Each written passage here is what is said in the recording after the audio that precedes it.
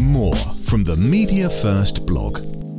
KSI and the art of apology videos. Now, we're increasingly asked about the role of video in crisis communication.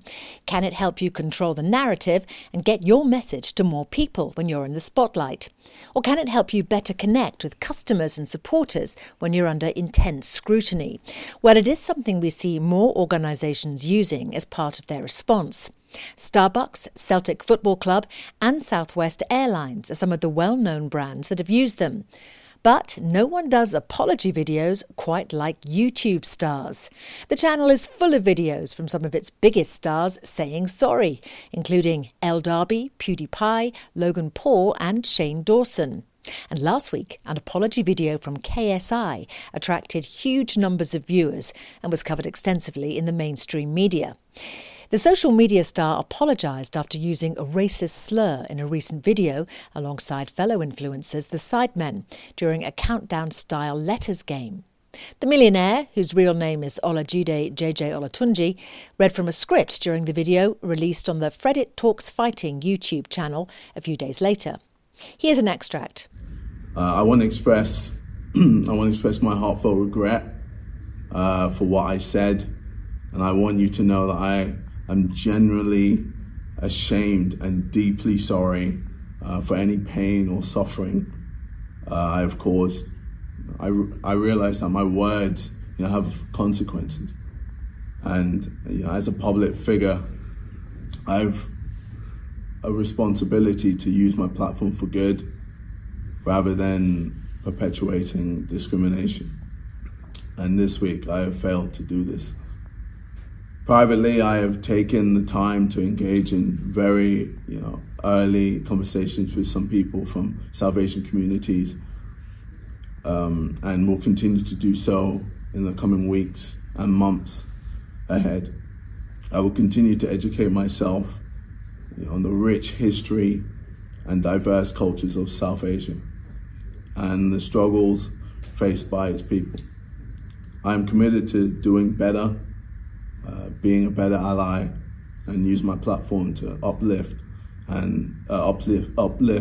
marginalized voices. So what do you think of that? Well, we've covered plenty of apologies in our crisis communication training blogs before, and there are parts of this I like. During our crisis communication training courses, we stress apologies must sound sincere and empathetic, and that did come across here. KSI's tone and body language reflected someone who was genuinely sorry. Another critical component of an apology is action. What are you going to do to make sure this doesn't happen again, and how can you prove that? Well, KSI spoke of a commitment to doing better, and he's backed that up by visiting a mosque in Bradford. A video of the trip to the Al-Hikam Institute has received millions of views, and mosque elders have given interviews and spoken about the YouTuber educating himself. The part owner of the Prime Drinks Company has also announced he's taking a break from social media. But could he have done better? Well, KSI's apology was more than 330 words, but the crucial word, sorry, didn't appear until more than 130 words into the video. And whether it's an apology video, interview or statement, we advise our clients to say sorry first. It shows your customers and supporters are utmost in your thoughts and that you understand the severity of what's happened and the impact it's had.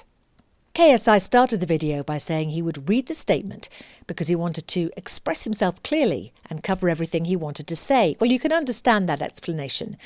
But there's also an argument that not reading a scripted apology would have felt more heartfelt and authentic. So what does this mean for brands? Are apology videos an increasingly important part of the crisis communication arsenal? Well, they do have a role to play. Done well, video apologies enable brands to say sorry to customers directly, in a personal way.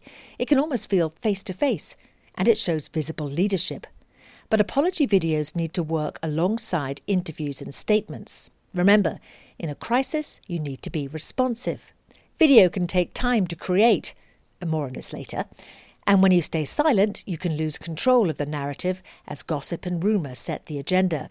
Additionally, if you released a video but didn't put a spokesperson forward to speak to journalists, well, there could be a perception you're trying to avoid scrutiny and uncomfortable questions, which is not a good crisis media management look for any organisation.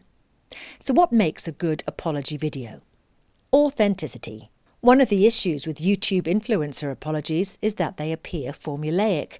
Research has shown that most apologies on the channel include someone saying sorry 4 times, with at least one apology by the 3-minute mark. Stars also opt for home clothes and no makeup, and there's a focus on mortification with a promise to improve. Videos that don't feel believable tend to be called out, so avoid the formula and focus on appearing real. Ditch the script. Use a guide instead of a script. Reading from a script can detract from the authenticity and make apology videos appear less heartfelt. But a guide will help ensure the video includes all the crucial content while enabling the spokesperson to put the message in their own words and to show vulnerability and to appear genuine. Well, that guide could be based on our CARE model. That stands for compassion, action, reassurance and examples. Start with compassion. Show what action you're taking to resolve the situation and to prevent something similar from happening in future. Provide reassurance by putting the incident into context and showing it is isolated, if in fact it is. And then support it with examples. Include details of the steps taken in response to the incident, examples of the company's previous good safety record, and how it's taking care of those affected. Succinct. If you decide an apology video is part of your crisis communication strategy, keep it succinct.